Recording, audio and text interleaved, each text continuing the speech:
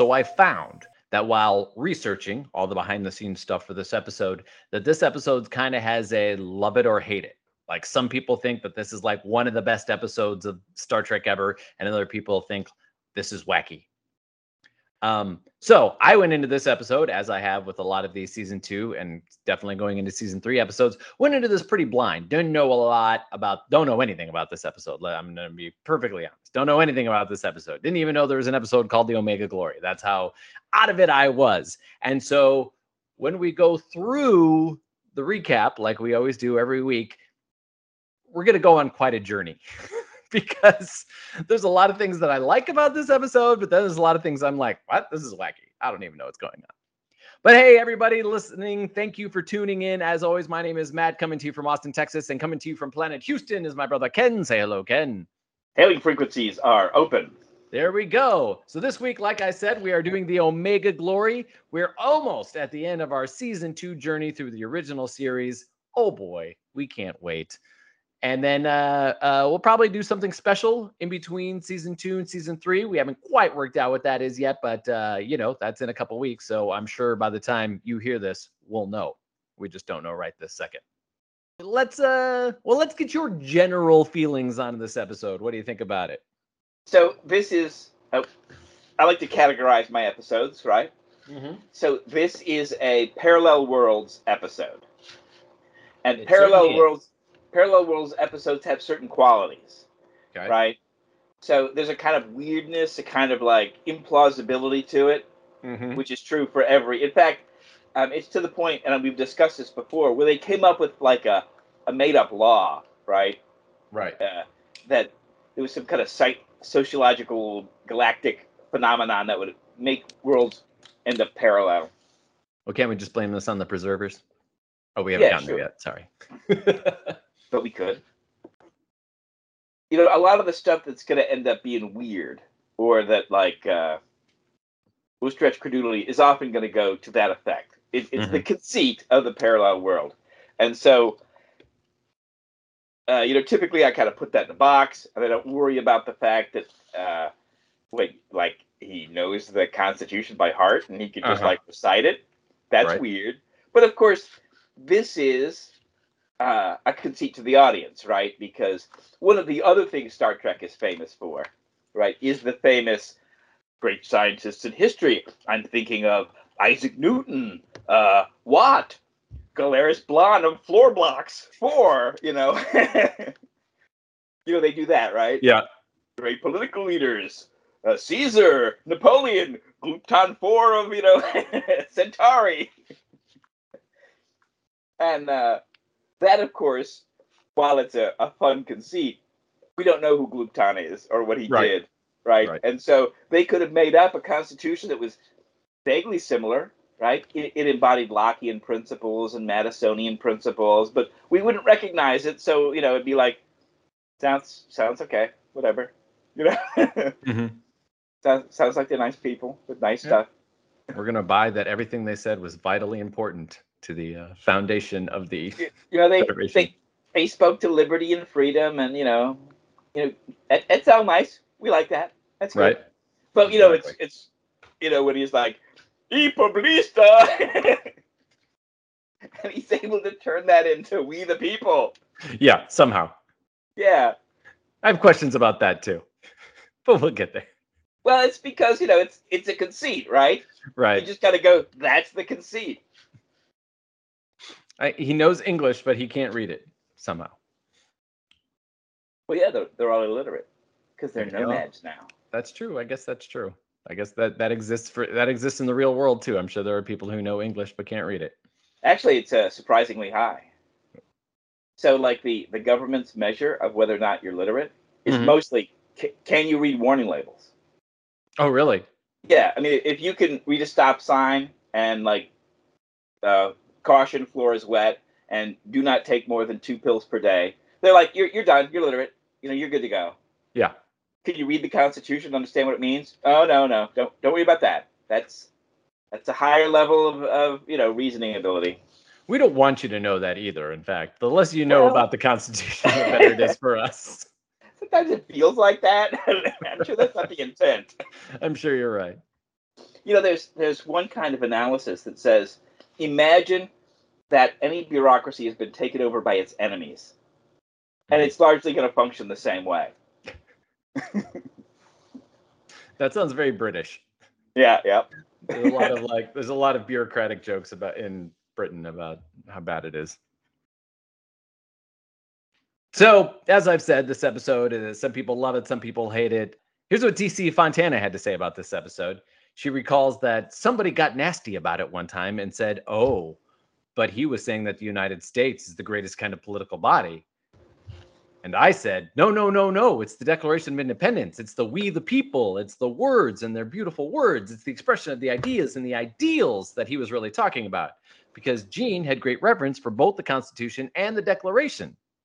She also then goes to point out that Jean could also know that the government could be wrong. As an example, he was against Vietnam. Churchill said that Europe was formed by history. Mm-hmm. But America was formed by philosophy. And so it's easier. So when you look at history and you're like, oh, there's, John at Runnymede, and we get Magna Carta. There's, this figure at this location who does this thing. And all of those are going to be, let's say, problematic, right? We use the academic word. Sure. So you've got someone who, there's often been a lot of reverence for, say, Henry VIII's his chancellor, who, great humanist, whose name is now escaping me. Thomas More. So, we get the play A Man of All Seasons. We get, lots of reverence for Thomas More, right? And Thomas More, he becomes a martyr to his, to standing up for what he believes and up against the government, right? Mm-hmm. But at the same time, when Henry was interested in crushing the Protestants, he was perfectly happy to punish the Protestants, to persecute them. Right? So is he a bad guy because he's a persecutor of religious minorities, or is he a hero because he stands up for his own religious convictions against the state, right? And the thing is, history is always complicated, right? Because no one is either entirely all good or entirely all bad. But philosophy, being disembodied, can be entirely all good, right? If you like those values, then you don't have to worry about the fact that, oh, well, so-and-so did this or so-and-so did that, because people lived in the past, right? And so even if they were on the side of the angels most of the time, they lived in that world and they participated in stuff that you wouldn't want to participate in. Even if it was just the fact that they've been hardened against the death of children. And so, to your eyes, you'd be like, oh man, they're merciless. They're ruthless. How could they be that way? Children are precious. You're like, yeah, but like if half of them died, you'd probably think differently about it. Or you'd be a very, very sad person.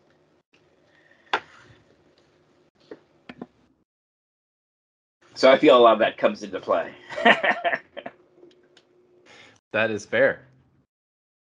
The authors of the book, Osborne and Cushman, say, and here is what lies the blemish of this old glory. A misunderstanding of intent, a failure on the part of the writer and the producer and the director to better communicate the intent of the material, which I feel is pretty good. They wrap up their assessment by saying, this is most certainly a quality endeavor in nearly every regard, and people who don't like it should go back and give it a second chance. Behind the scenes of this story are interesting. This was actually in a pile of scripts that were to be considered to be the second pilot. So instead of Where No Man Has Gone Before, they might have done this one instead, which also makes you wonder if the show would have made it after this or not. No one seemed to love it too much. says Robert Justman, and neither did anyone at Desilu, or, more importantly, NBC. During the second season, Gene Roddenberry, this being one of his stories, right? One of the things he came up with the idea for, really wanted to get this story up and running again. So he gave it to a husband and wife team with the last name of Pine, which of course has no relation to the other Captain Kirk. But they had written as a team for both I Spy and The Big Valley. As we hear from DC Fontana, she really, really didn't like this script. She said, rather than devote 25 pages of memos to what is wrong with this, since everything is wrong with this, I officially recommend that here and now we immediately pay off the Pines and do not ask them to do any kind of revision on what is already unsavable. So that's pretty harsh. I think we've kind of talked about this before, like in terms of I like the world as my first thing, and then I like character, and then I like plot, and I think you go in the opposite direction. Mm-hmm. There's also the question of, are you watching this because you want to get the theme? What is the author telling me? And I want to think about that and ruminate on themes. In which case, you might be perfectly happy to overlook poor performance, bad staging, the story isn't terribly interesting because you think the themes are engaging, and you want to sit and think about, oh man, catastrophic war could end everything, and we're back to yangs and coms, and how would we rebuild that? Oh man, this is crazy. On the other hand, you could be interested in the story. I want to be entertained. I want to be engaged by character and performance and story. Mm-hmm. And if the theme is interesting, well, that's nice too. Mm-hmm. But if it's not, I don't care if the story's good. So I think this is one that has an interesting idea behind it, right? It's got this theme, and it's a very Roddenberry theme, right? Yep. About be careful, you could destroy yourself. That would suck. Yeah. Whereas I'm all about, of course, plotting character, world building for me at the end. It's funny because it even happened to me while I was putting together this episode.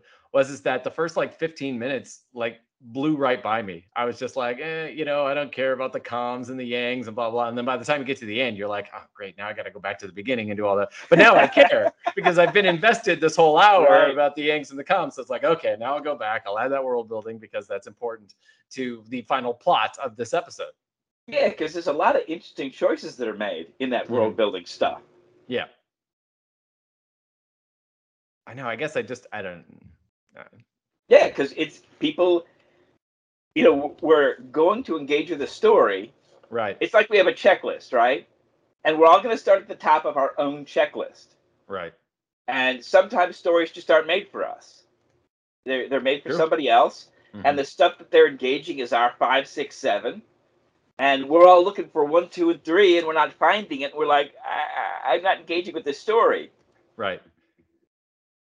That's what I've heard about, Dune. People who have tried to read Dune, is they're there's just so much world building going on that it's like I get lost in it. I've never even tried it because I know better. But I mean, I've heard people who's like, it's so hard to get to. They're like, it's fascinating and it's interesting, the stuff that I love in it, but getting to it is just so hard. Yeah, and if you're there because you love the world building, tell me about how their politics work. Tell me about the consequences of people defying the authorities. Tell me about how rules are made and how rules are enforced and how long these rules endure. Tell me about that. And then you're loving it. And you're like, oh, look, there's interesting people here too. It just happens. And apparently they're in interesting situations. Isn't that quaint? So at this point, the Pines, they're dismissed, and Gene Roddenberry goes back to give it another look.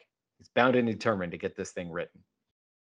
And as we've seen many times, when the scripts get rewritten and the other writers and the producers all kind of come up with memos and talk about, hey, here's what we should fix, here's what we should do, blah, blah, blah. But all of those memos are eerily silent and not found when it comes to this episode.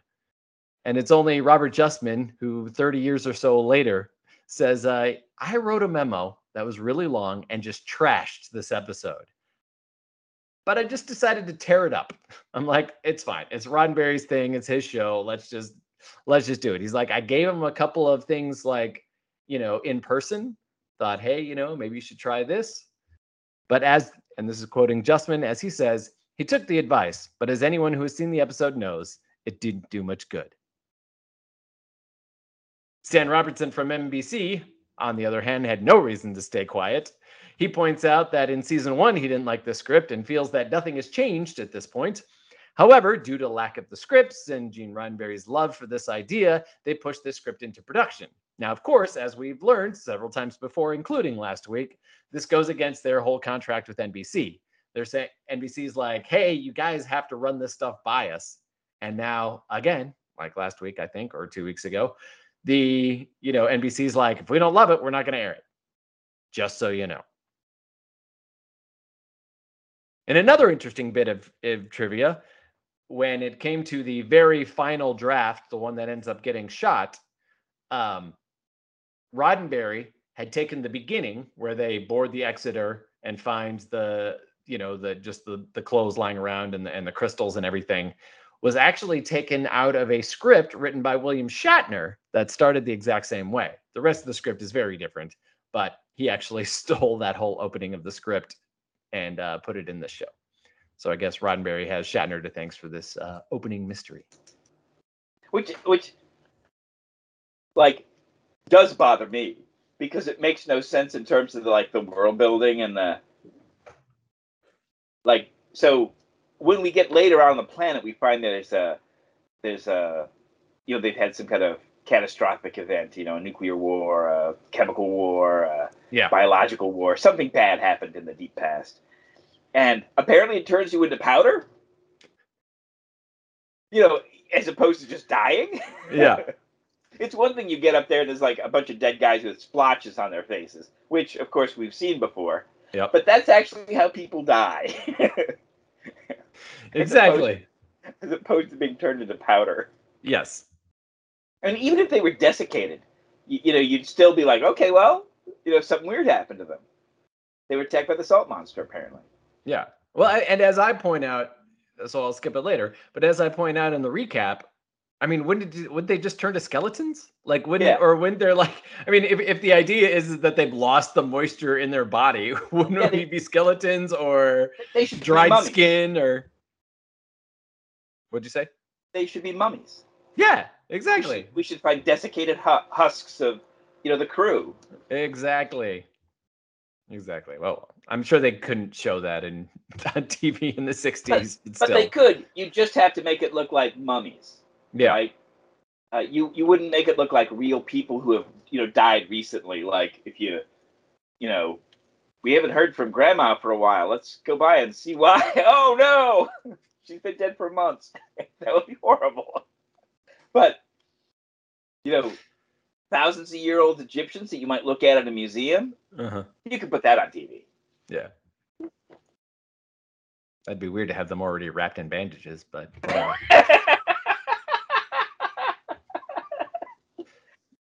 So Vincent McVitie. Chasing Evan and Costello around the Enterprise. Why is the wearing a Ramses headdress? Exactly. So weird. So Vincent McVitie comes back as is his fifth episode to direct. He brings on Morgan Woodward, who they have worked with several times before. Cushman says he is prematurely gray at the age of 42, and he plays Captain Ron Tracy. Woodward said Omega Glory was simply good man gone bad, perhaps because of some ego-induced insanity. Captain Tracy didn't become a starship captain by being a jerk or a bad guy. It was just a good man gone bad, and that's how I tried to play him. So, this problem, I think, is one very realistic, but we don't often see it, right? So when I watch Harry Potter, I always think, in the end, all these guys are going to become necromancers. They're all going to be making Horcruxes because we all want to live forever. And when you look around at real people who are confronting mortality crises, right, most of them would go to extreme, measures, to just get a little more time. And so I think, everyone, this guy, oh, it's a fountain of youth. He's at the age, where he's feeling his aging. He's like, I don't know how long I can keep doing this.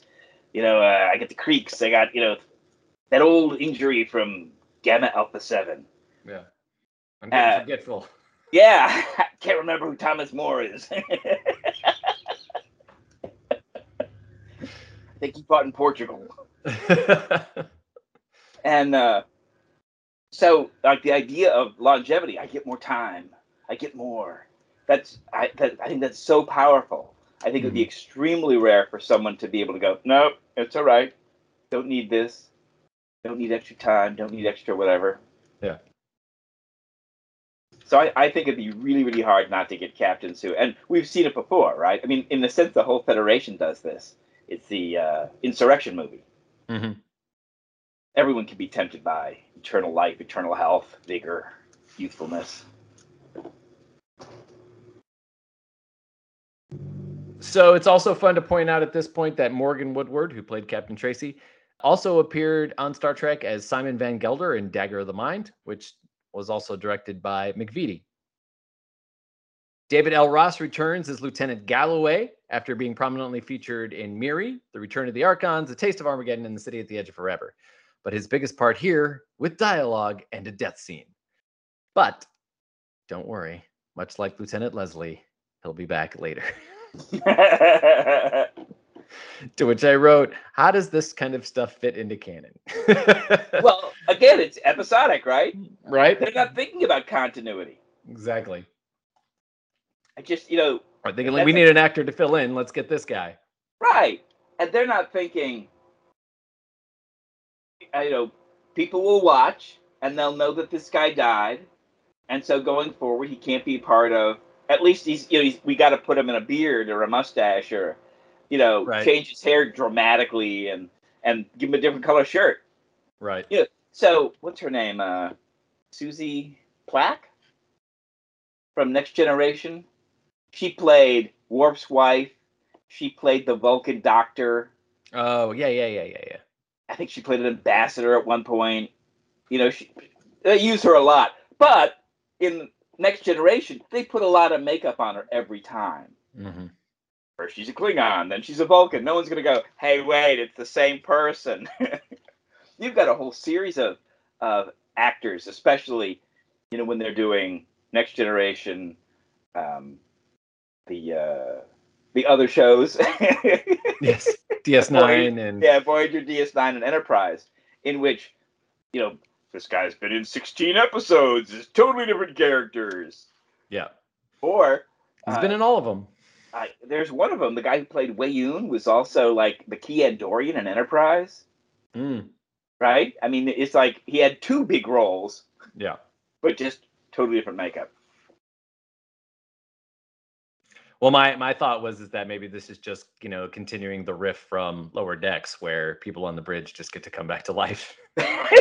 Well, I mean, that's why you have a joke like that, right? Exactly, yeah. Because it's true.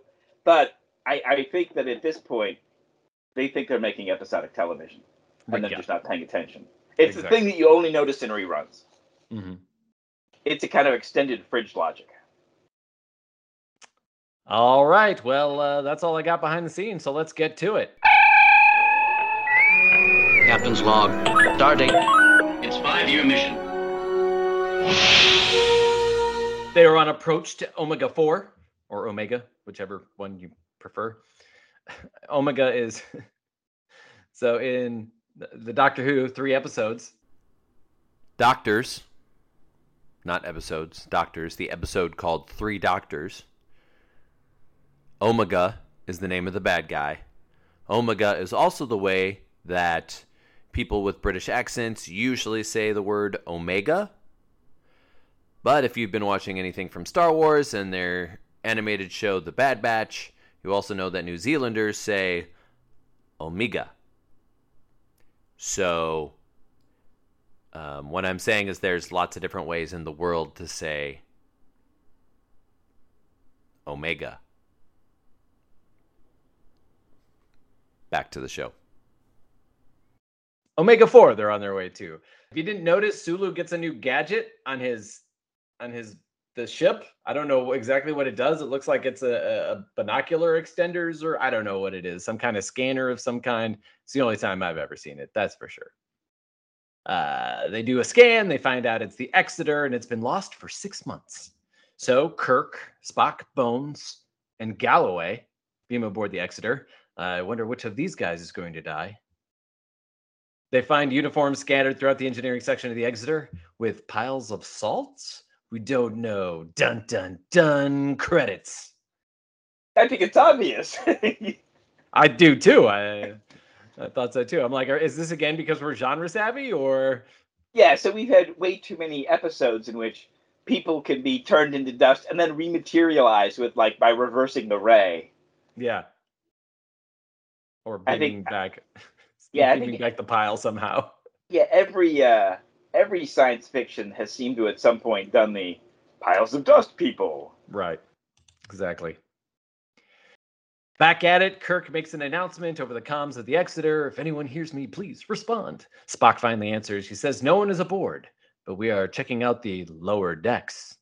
So that's some pretty nice cross-show consistency. Go. That's amazing. On the bridge, they find little else. Spock checks the command logs. Maybe this holds the key. They're not salt, we find out. It's the leftover traces of the human body when the water is taken away. And it's only worth $3.54. Exactly. Well, he also says that it's like 95% of the human body, but I guess the truth is actually it's closer to 60. So, we are just ugly bags of mostly water. That's right. Maybe the future is more hydrated. I don't know. They find the last log. If you are on the ship, then you are already a dead man. Thanks. That's a great log to find. That's what you want to put in a buoy. Yeah, exactly. Don't come aboard the ship. It's a contamination zone. The log says, Captain Tracy is, and then he dies. This is why players, when they play games like this, it's like everywhere they go, they're in full contamination suits and body armor, and because I don't know whether am I gonna fight the tardigrade on this ship, or am I gonna catch the disease that turns me into a pile of salt? I don't know. I'm gonna prepare for both. I'm gonna prepare for everything. I'm gonna have a Type 28 phaser rifle. Taking all the fun out of it. Yeah. And making the DM's job harder. Well, the thing is, that's why you end up with crazy challenges, right? It's because, you prepared yourself for all the normal stuff.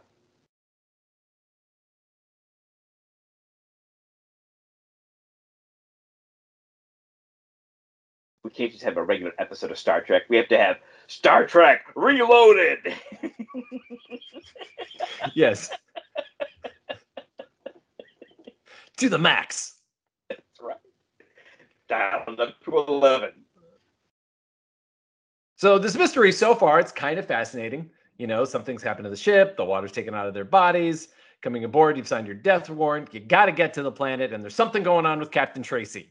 Although, if I was given a once over on the script, you'd have cut all that. I would do more world building, and this is what I would do.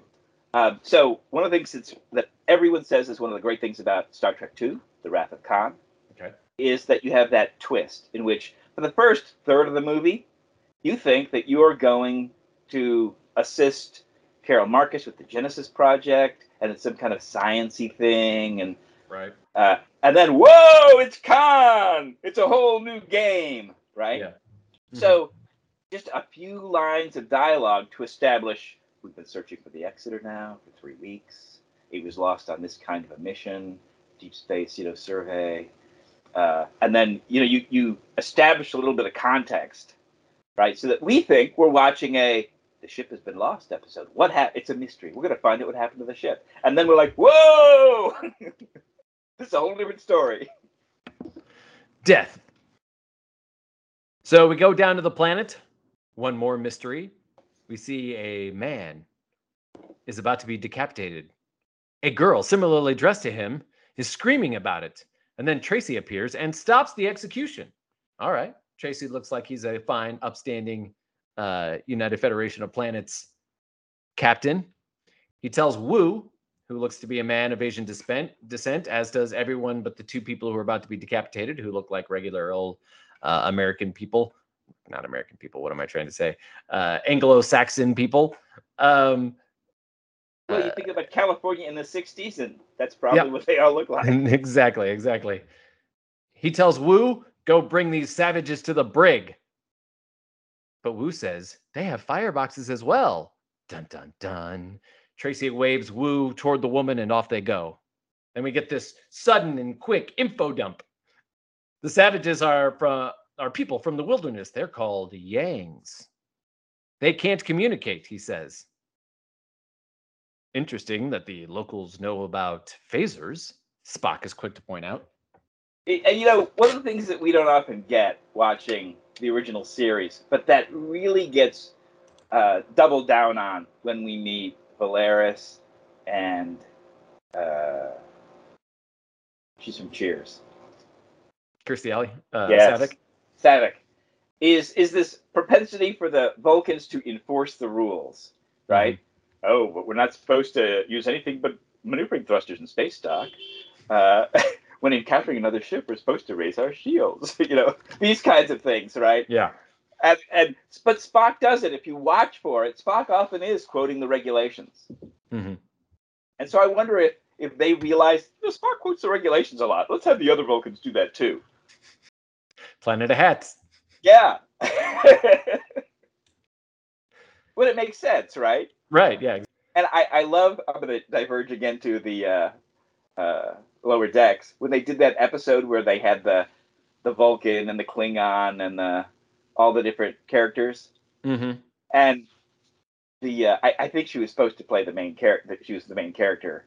But the Vulcan woman who was like innovating and doing science and looking at things that she wasn't supposed to. And they're all like, you are breaking the rules. We do not like this. You are indulging in your curiosity in a way that is far too emotive. Yeah, they're all about the rules. Crazy Vulcans. We are going to send you to a Federation ship. We think you will be much happier there. She's very Vulcan, right? Yeah. But the other Vulcans are like, you are out of control. You are off the chain. Exactly. Discipline is required. I know you just saved the ship. We're putting you on work assignment. The Combs, we find out, are city dwellers. We find out, too, that when the Exeter first landed here, the rest of the landing party beamed up, and the landing party brought a weird disease to the Exeter that took over all of its crew. The only reason Tracy hasn't died is because he stayed on the planet. I'm just as infected as they were. As you are. Dun, dun, dun. Apparently, there's some sort of natural immunization on the planet, and it protects everyone. Unfortunately, not any of us will be able to leave the planet. Cut to the next scene. Captain's log, supplemental. I'm going to go back to one of our previous episodes, M5, sure. Right? Okay. And M5 is thinking, you send the geologist and the astrophysicist, and that's all you need. You're done. You don't need to bring Kirk and McCoy down. No, always bring the doctor. When you don't bring the doctor down, then the captain thinks, I can never leave the planet. I need to take over and become emperor. Exactly. But when you bring the doctor, he's like, yeah, we're immune already. It's good. We can go back to the ship. Exactly. So we find out that they are definitely stuck here. But in his supplemental, Kirk says, the biggest question is Tracy breaking the Prime Directive? It's funny. I don't know if his priorities are exactly straight here. I mean, or maybe they are as a good UFP captain. But I mean, shouldn't he be more worried about like, hey, are we going to die? Or is there going to be a way to solve it? Or is he just like assuming that like McCoy's got this? I'm not too worried about it. We do find out from Captain Kirk that a captain should sacrifice his life and his crew for the Prime Directive. It's really setting up some high priorities there on the Prime Directive. Well, so, I think what they're thinking of is Captain Cook in the Pacific, right? Mm-hmm. They're thinking of these explorers who would show up on islands and, create these bizarre, well, you're a British protectorate now. Yep. Or we've introduced firearms to your island, and suddenly there's a civil war. Which is like the whole Japanese problem, right? They had to ban both Christianity and firearms because the shoguns weren't going to be in control anymore if it didn't work that way. And so, it's like, well, Captain Cook's got to die. That's just how it's going to be. He's got to be Magellan.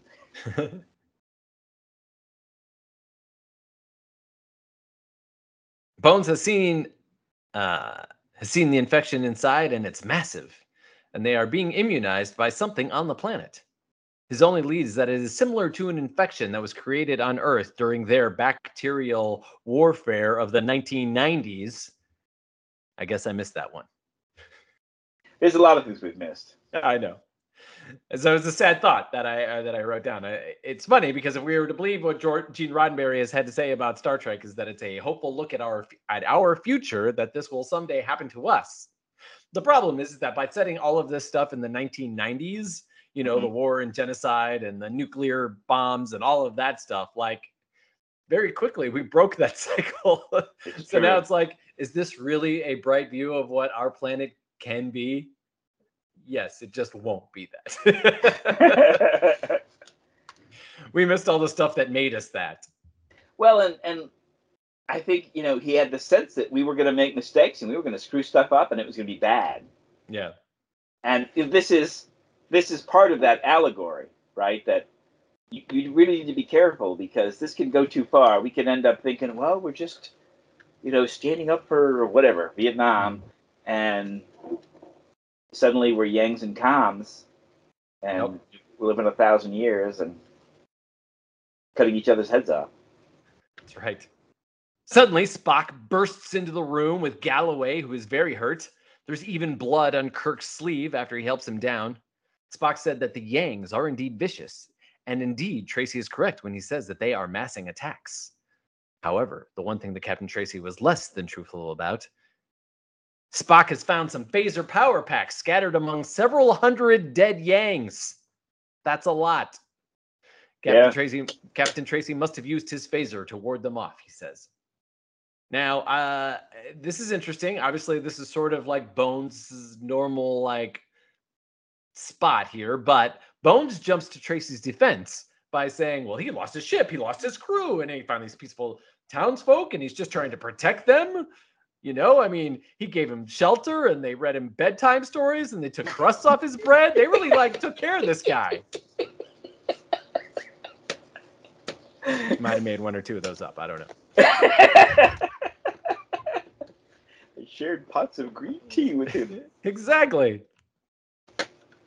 Bones does defend him there, and Spock pops back with, the rules surrounding the Prime Directive are quite harsh, but quite clear, Captain.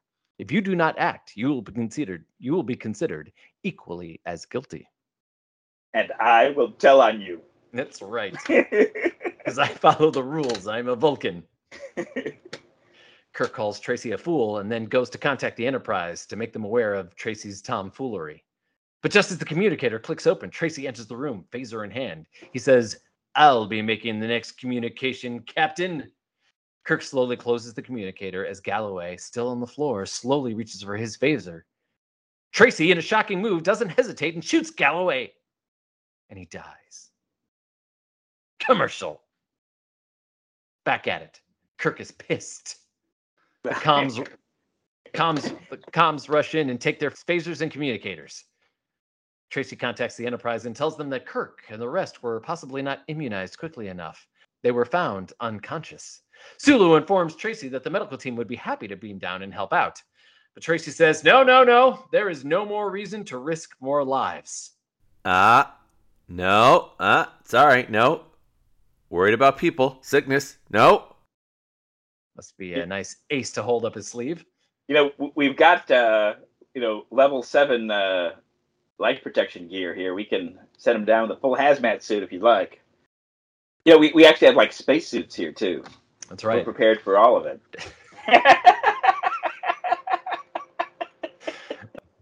What's fun in this scene, too, happening in the background, is that when Tracy first flips open the communicator, Kirk, I'm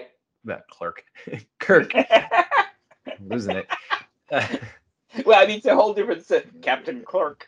Captain Clerk. He gets the paperwork in on time. It's the Star Trek movie written by Kevin Smith. Captain Clerk. I wasn't even supposed to be on the bridge today. I wasn't even supposed to beam over to the Exeter. So what I was saying is that when Tracy first flips open the communicator, Kirk takes a casual step towards him. You know what I mean? It's like when you see sort of someone sketchy walking by your car, you're like, I don't want to. Okay. And the whole time that Tracy is talking, Kirk is like, just like, he's so upset. You could just see he just wants to like stop him and grab the phase, or, the communicator out of his hand or whatever. Then finally he can't keep it in, right? So he yells, Sulu, and he's immediately struck down. Spock tries to make a move, but Tracy wields the phaser to cover all of them. They need to have a safe word. That's right. Yeah, exactly. Says, bananas. The captain said bananas. Well, we learned that in Star Trek too, right? Any communication that might be listened to. Yeah. Sulu calls back down. Tracy says that it was in Kirk's delirium that made him call out. Sulu tells Tracy to let Kirk know that everything on the ship is A-OK. Tracy out. Next scene, Kirk is lying on the floor unconscious, tied, as the guard walks around the room. But it's all a trap. Kirk takes the guard out. But unfortunately, Tracy just happens to be on the other side of the door and comes in with the phaser raised. Tracy decides to have a tete-a-tete with Kirk. Kirk, first thing out of his mouth is to lay down the rules for his arrest. All right, you've said your words. You're covered, says Tracy. Kirk's next word, why? Tracy says, direct and succinct. I'm like, well, it was only one word. You can't get much more succinct than that, I guess. I had a chemistry professor once who said that he once handed in a paper when he was in school to one of his professors, blank. He didn't realize it was a pop quiz that day, wasn't prepared, had nothing, didn't understand that, just turned in blank page. Gets 10% credit. He's like, why? Neatness and brevity. I always give 10% for neatness and brevity. Nice. We find out that no native on the planet has ever been sick. Wu, the guard, is actually 42 years of the Redbird old. But a year of the Redbird is actually every 11 years. That means he's actually 462 years old. Dun, dun, dun! His father is well over 1,000. Meanwhile, during all of this, we've seen Kirk untying his hands. The conversation continues. Tracy sends Wu out of the door. Tracy then says that he wants McCoy to find whatever it is that's keeping them alive, make a serum, and then negotiate their way out of trouble and into a whole fleet of ships. He's betting that the Federation won't care about a few dead Yang after they discover this serum. Which leads us down an interesting thought that you kind of started earlier, and I'll continue now, which is, if we look at, for instance, what maybe, Mengele and the Nazis were doing in concentration camps, right? Those horrible experiments that they were running on people. But what if this information actually ended up being like usable, what are the moral conundrums of that? So that did happen, and we did use it. One of Mengele's experiments was to dunk people into very cold water and see how fast hypothermia would set in. Oh, and great. This was totally information we used to, create like how to survive getting in the water in the North Atlantic kind of a situation during the 50s. Yeah, we had no problem, no moral, just like we were willing to use their rocket scientists. Mm-hmm. We were happy to use the science from the death camps to like treat burns or hypothermia and these various kinds of things. Well, so then we must assume that the Federation might do all of those things to get their hands on this serum. And it's also what we see in Insurrection. Yep, right. Kirk's hands are now free, and he jumps Tracy. Tracy just karate chops Kirk and gets back onto his feet. Kirk swings at Tracy. Tracy punches back, sending Kirk back onto the floor, where, conveniently, there are some nice soft bags for Kirk to lay on.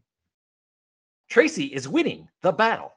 He blocks a punch and then karate chops Kirk again, who falls on the soft, comfortable bags once again on the floor. They take Kirk to the jail. They send McCoy back to work. He tells Wu to get ready to ambush the Yangs. But there are Yangs in the jail. And it looks like they understood what Tracy was saying. Kirk then steps towards one of the Yang, but the Yang grabs at him too. They're animals, Jim, says Tracy. They just happen to look like us. Do you still think the Prime Directive is justified? He asks. I don't think that we have the courage or the wisdom to decide how a planet should evolve. Well, obviously they don't have the information yet either, right? Right, exactly. Because by the end of it, Kirk is entirely justified. Now, this may be the work of the author. Weird. But in fact, it's constantly supported in history, right? Mm-hmm. Is that you go someplace, you're like, oh, they're primitive, we should bring them whatever. And it's at best a mixed bag. Mm-hmm. Well, if logic won't work, says Tracy. Was that logic? Pushing him towards the Yang and the Yang tried to attack him? I don't know. But anyway, Tracy throws Kirk into the cell with the Yangs. It's Yangs, empiricism. Attack. What? It's the opposite of logic. It's empiricism. Yeah, right. Exactly. Wasn't logic at all. Damn, Tracy. Yeah, so because Star Trek is not written by science historians or philosophers. Uh-huh. Right. So there's these two competing worldviews, right? One is rationalism, and the other one is empiricism. Right, and so one says, we're gonna think things through from first principles, and then we're gonna deduce what an elephant should look like, and the other one is like, no, we're gonna go out in the field, we're gonna find an elephant, and so you get these big debates between guys like Locke and Descartes, and all their subsequent dudes, and really science needs to use both of them. So hopefully Spock is able to embody some empiricism when he needs to be, although he's normally wearing the rationalist hat. Yeah, but pushing the guy in the room and going, see what they're like? Do you understand now when you see it? Oh, yeah, we are deep into Lockean empiricism here.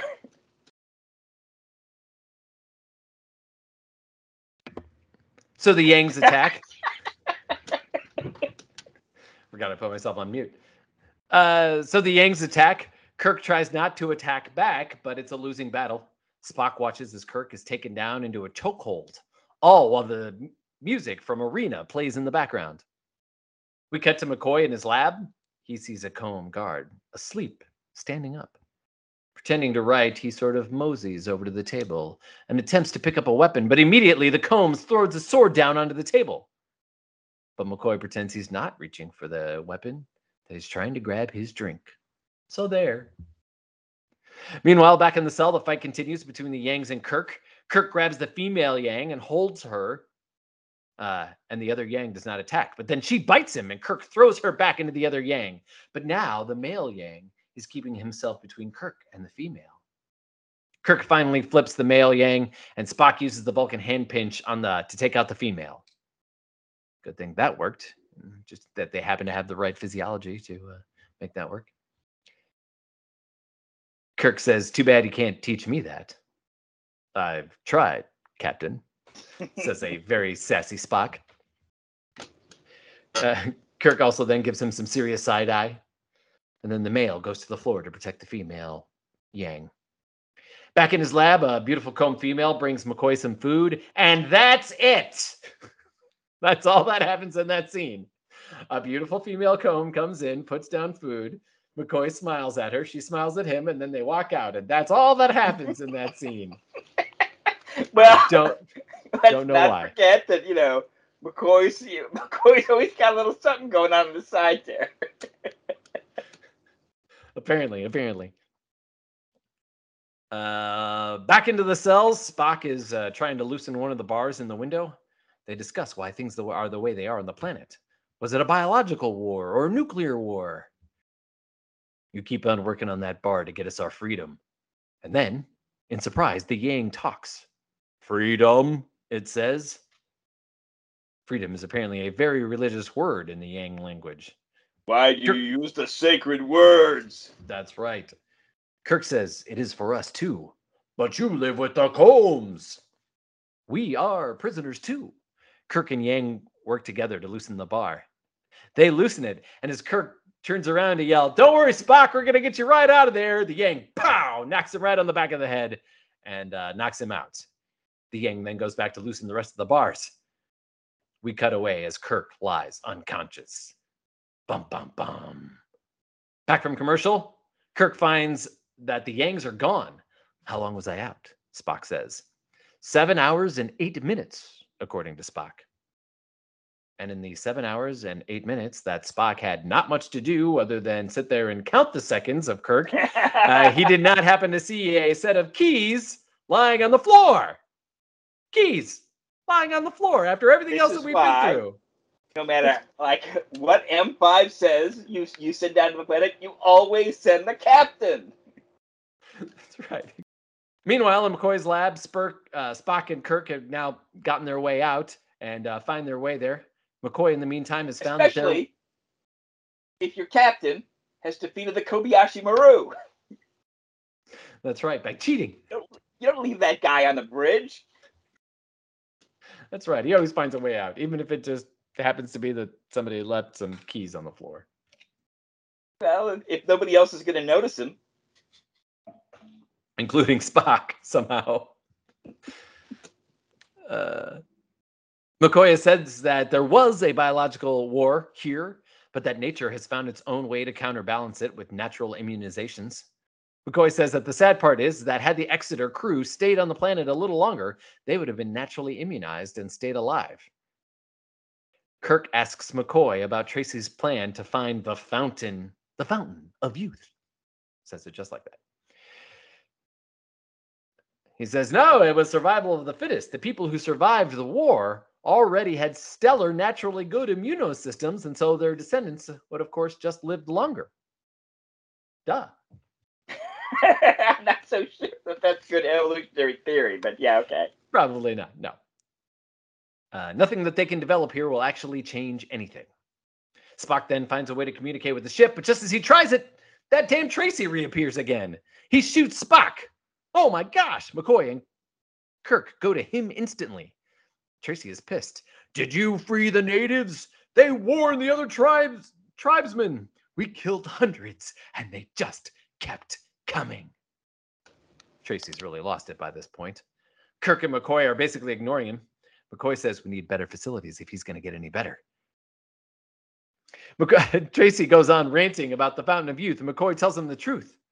Tracy doesn't believe him. So then Kirk just yells at him. There is no serum, he says. All of this was for nothing. Tracy loses it even further, and he tells Kirk, outside. Outside, or I'll burn both your friends down now. Dun, dun, dun. So they're outside. Kirk asks where everyone is. Tracy says either dead or hiding. We're just down to these two. Tracy wants Kirk to call the ship. Get as many phasers down here as they'll send before the Yangs arrive. Kirk says it'll just be easier if we just beam out. But Tracy wants his phasers. Kirk calls the ship and asks for the phasers. Sulu says, I can't do that without authorizations. Are you in danger, sir? No immediate danger, Kirk out. You have a well-trained bridge crew, Kirk, says Tracy. Kirk then swats the phaser away and Tracy punches Kirk. So it's interesting here, and I'll talk more about this later, but it's interesting here because so far we have seen Tracy just kick Kirk's ass all over this episode. He's just beat him up several times. Interesting, though, that they did. I mean, I understand that he's taller than Kirk. Tracy's a really tall guy, and he's a great actor.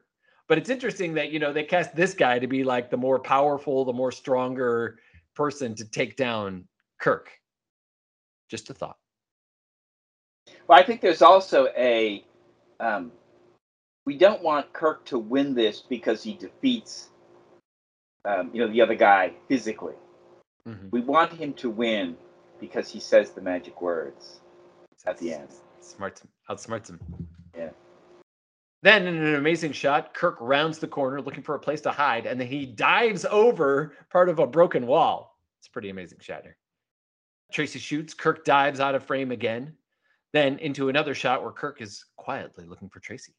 He turns around and there Tracy is, phaser drawn. And there's the axe from the very first scene on the planet sits between them. Tracy fires, but he's out. No energy left in the power pack. Kirk rushes for the axe, but Tracy beats him there too. Axe in hand now, Tracy goes after Kirk. Kirk, pushed up against a wall, uses the wall as leverage and jumps back at Tracy. They struggle as two spears pop into frame. Is it the comb come to save Tracy? No, it's the Yangs who take them back to their tribe.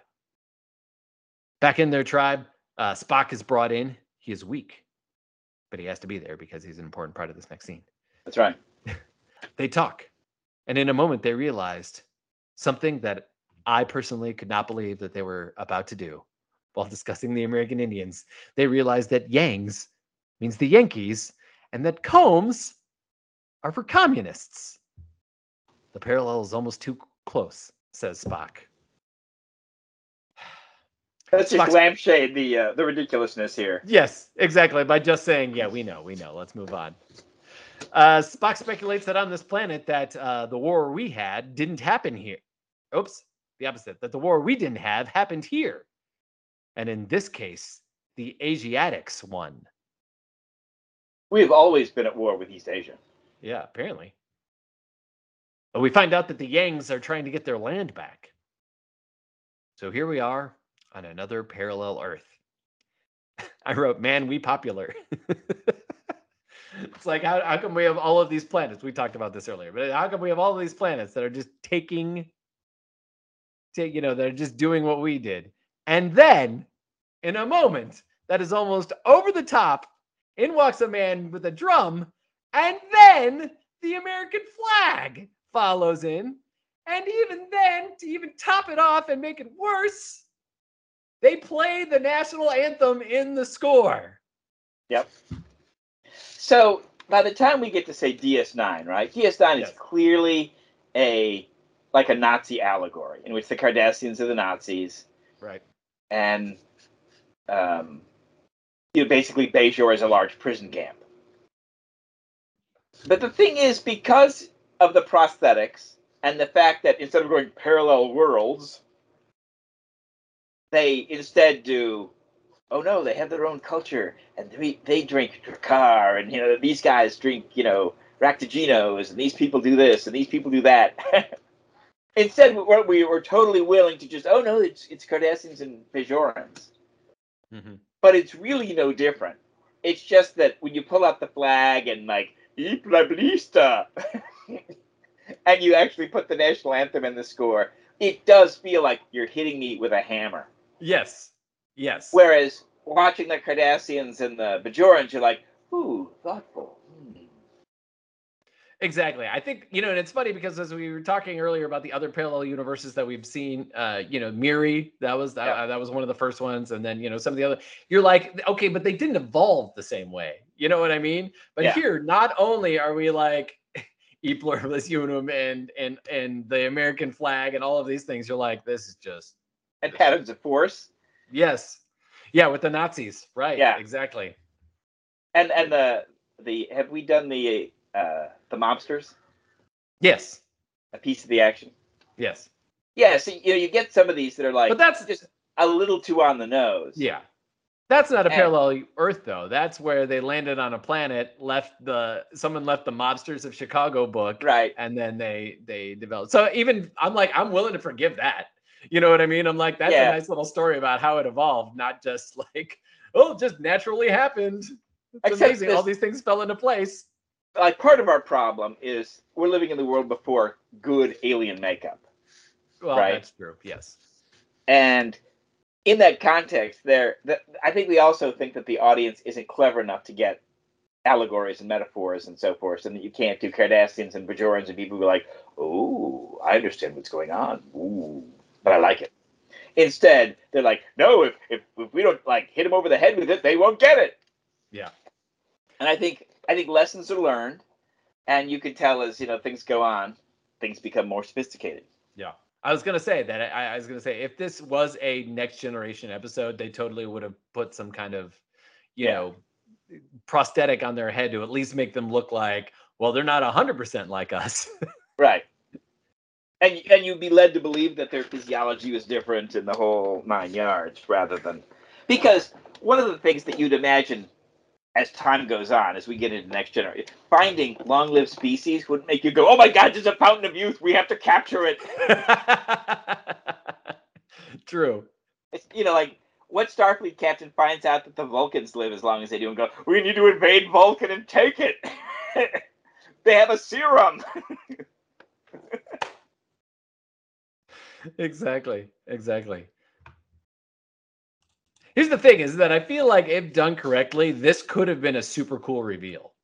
You know what I mean? Like, again, and I'm sure in the 60s it probably was. But, and I think, again, had it been at least some other, like, alien thing that was sort of like our planet, and they came in with the flag, that kind of would have been cool. You know what I mean? It's kind of like Planet of the Apes, right? At the end, we see the thing, you're like, oh my gosh, that's blown away, blah, blah, blah. But I don't know. Fools! Exactly. This is just, it's too over the top. You know what? There was a show in the 90s that was called Sliders, where they like slide from parallel dimensions. Yeah. Like that was the whole thing. They're like, it's not planet to planet. It's like parallel Earth. That's how they were, that's where they were sliding to. So that's, that's kind of what this felt like to me. It was just another episode of that show from. And again, on that, in the context of that world, that would have made a lot more sense to me than it did here. Yeah, I think they're still working through some of the stuff about like how to do good allegory. Mm-hmm. I write, the question of finding life in space, right, is questionable right now, right? Astronomical odds that there's even life on other worlds. Now let's make that the odds of another planet that evolved just like Earth up until the 20th century, when then a big war happened. Well, and you have the problem again because we're in the time before good alien makeup. Right. Everyone's going to look like a human. Mm-hmm. Sorry, I was just thinking about how Next Generation would have done this. So yeah, they would have done it with the prosthetic. They would have had prosthetics, so we wouldn't have even known. And the reveal of the Yangs and the comms wouldn't have happened until after the reveal of the American flag. Like they would have brought in the American flag, and you would have been like, "Whoa, this is some kind of like, weird parallel universe on a, with a strange alien people and blah blah blah." And then I don't think that would have even been done. I think that instead they would have just trusted that the audience would understand that if you have enough keywords, we'll recognize that these are, the liberals, and these are the socialists, and these liberals are a lot like us, and these are some, hardcore, they're not like, hey, energy's free, no one needs to work. Utopian socialists, they were the tyrannical, we got to massacre millions of people because the kulaks still don't land.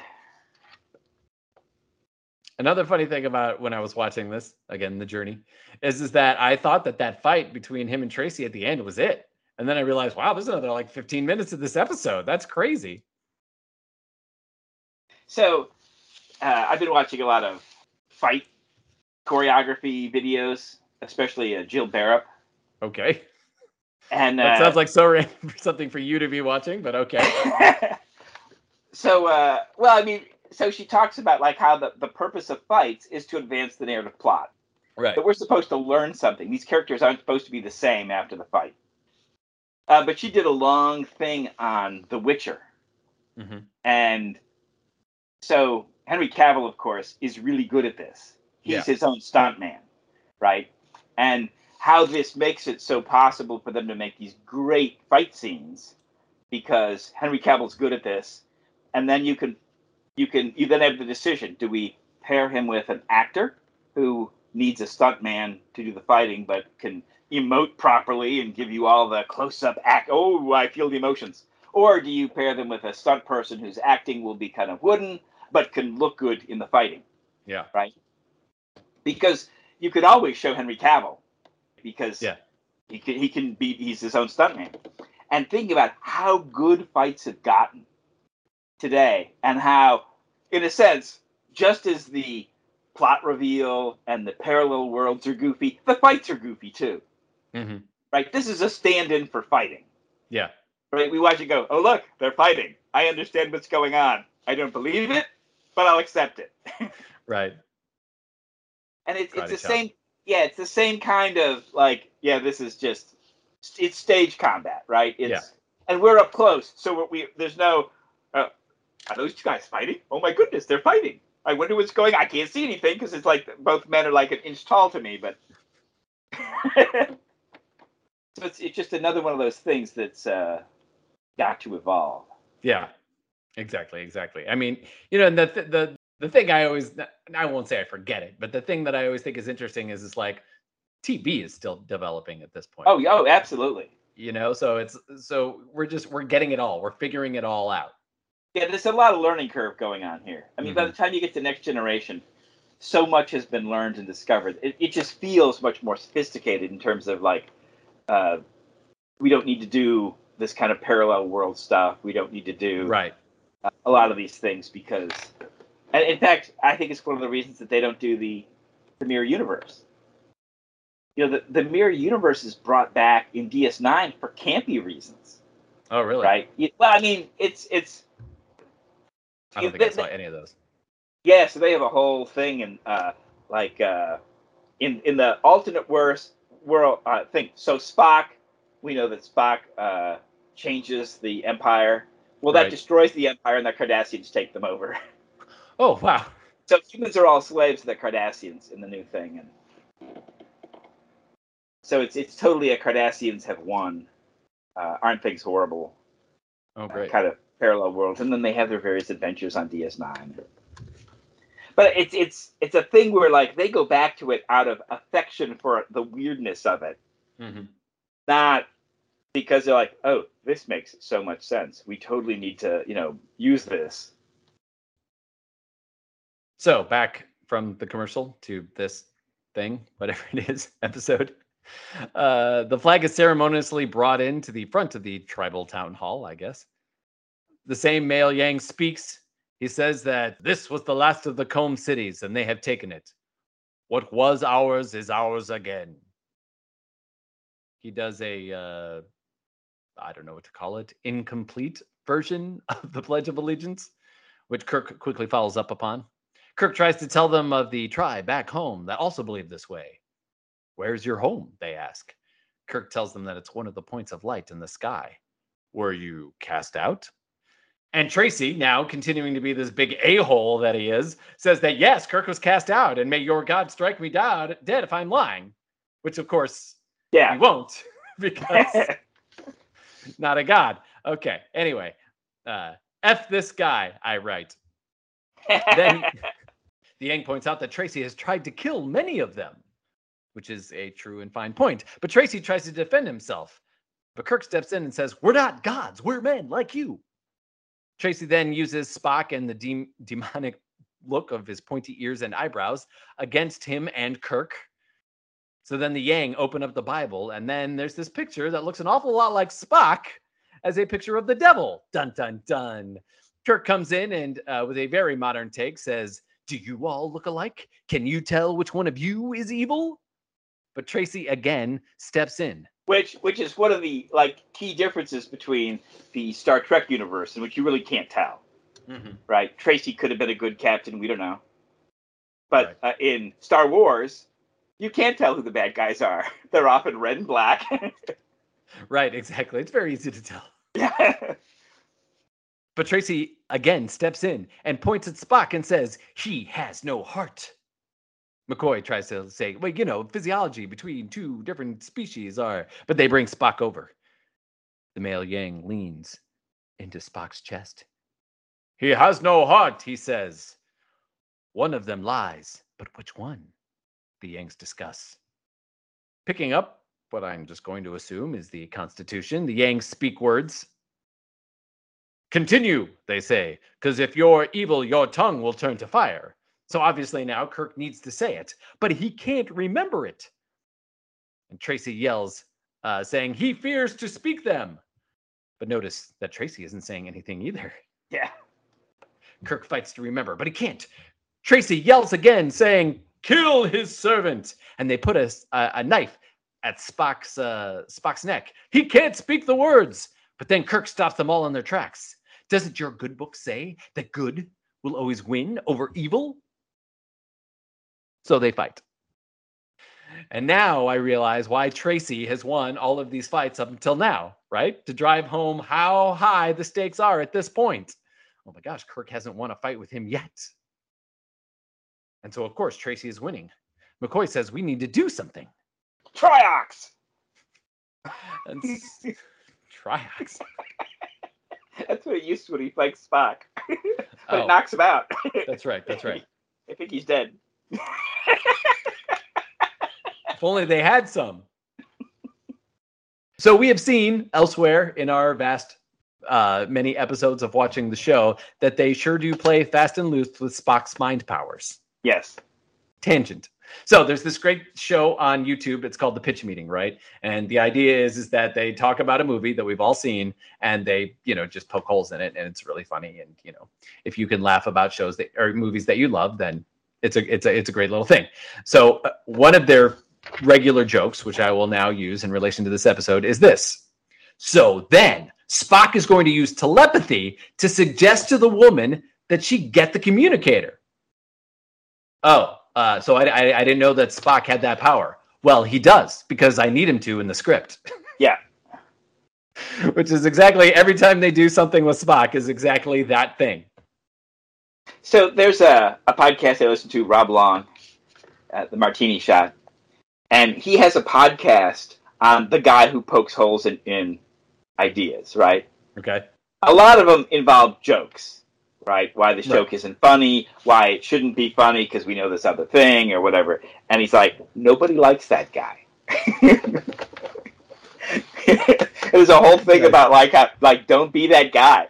You're looking for the humor, you're trying to find the funny, and there's somebody there who's always willing to say, that's not funny because, or that won't work because, or this isn't a good, storyline because. Right. It's like, contribute something. Give me something to work with. Right, exactly. Don't just tell me no. Right. Yeah, they always say that, it's part of improv, right? Yes and me, right? So I was listening to a podcast the other day where they were talking about improv, and one of the things they were discussing was like, if you're going into a room and you realize there's a rat in there, don't just kill the rat, because then the scene's over. But, so like, oh, well, let's develop a plan. Let's see, we got to get some boards. We got to get some, you know what I mean? There's like, that's the story. Like, let's develop the plan of like, not just like, boom, okay, next scene,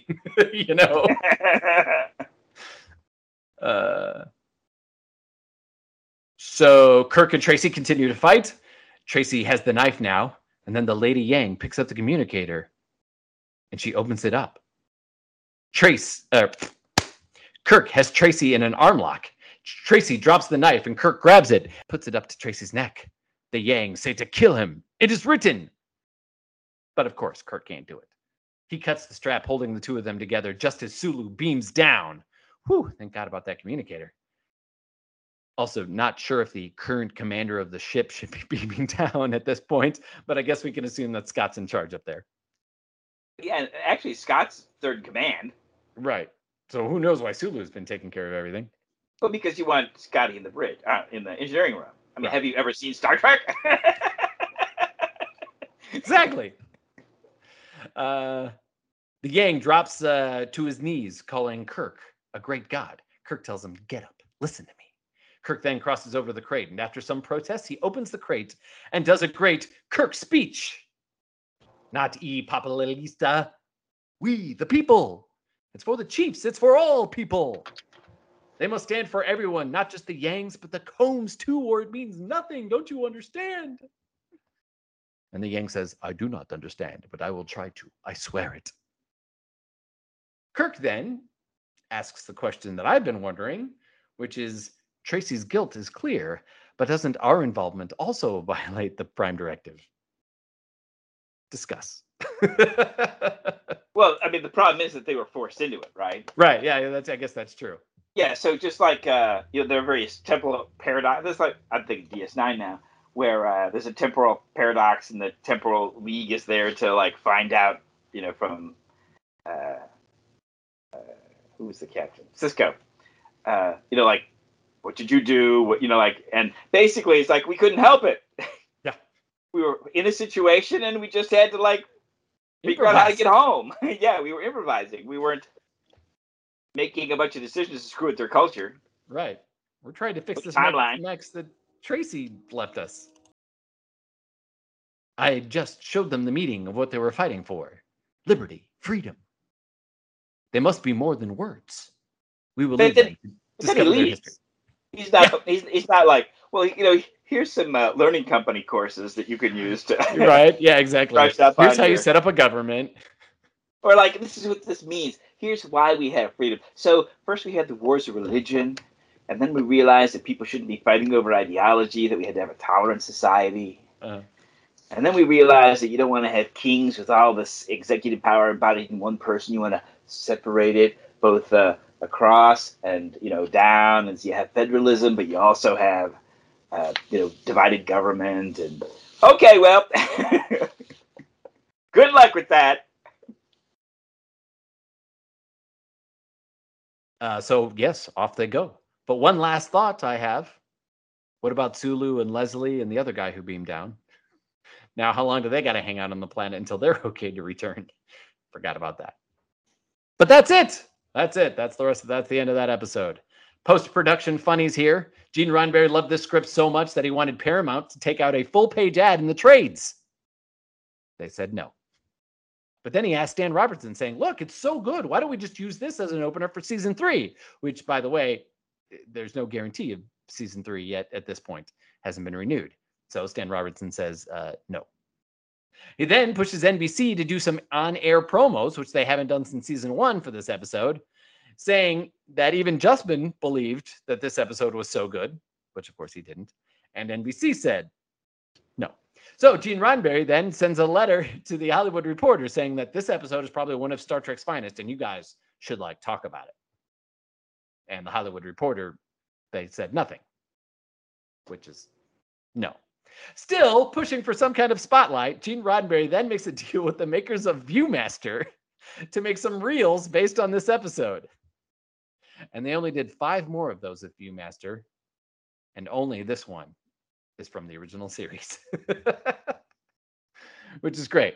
Now, the sad part is that all of this promotion could only have helped because for the first time, Star Trek falls into 3rd place in its time slot. Dun, dun, dun. But they got those young men, a key demographic. So that's it. That's all the notes I got for this episode. Anything else you want to say about it? Anything else you want to know? I think that's pretty much it. So I give this episode a lot of credit. I'm looking at the themes about the risks of global confrontation, a hot very tense Cold War.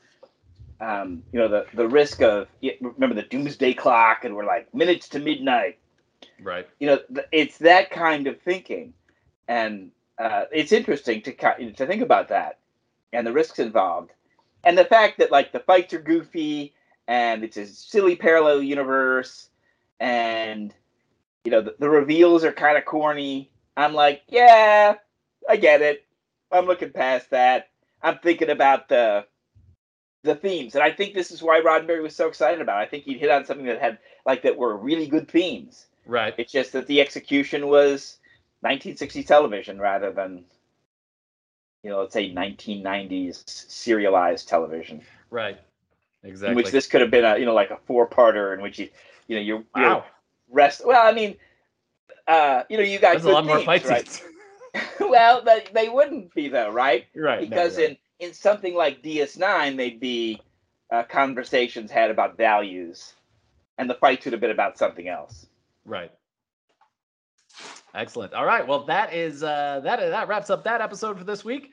Great episode. Definitely, you and I are a little bit different on this, but again, we like different things in the episodes, which is what makes us hopefully very interesting to hear and talk about and listen to.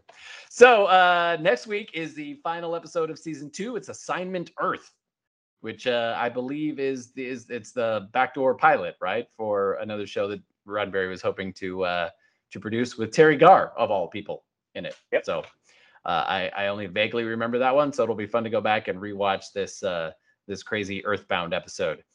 Well, that's it. That's all we got. Come back next week, in 2 weeks. Come back in 2 weeks, and you can hear all about that one. It's going to be great. I don't remember how we end it. I know. I say live long and prosper. I know, right? Well, that'll wrap it up for this week. Go ahead and, please like, subscribe, comment, do all the fun things that will please help spread the word on this wonderful podcast of ours. And on that note, this is Matt saying goodbye. And from Planet Houston, say goodbye, Ken. Live long and prosper. There you go. And we will see you all next week.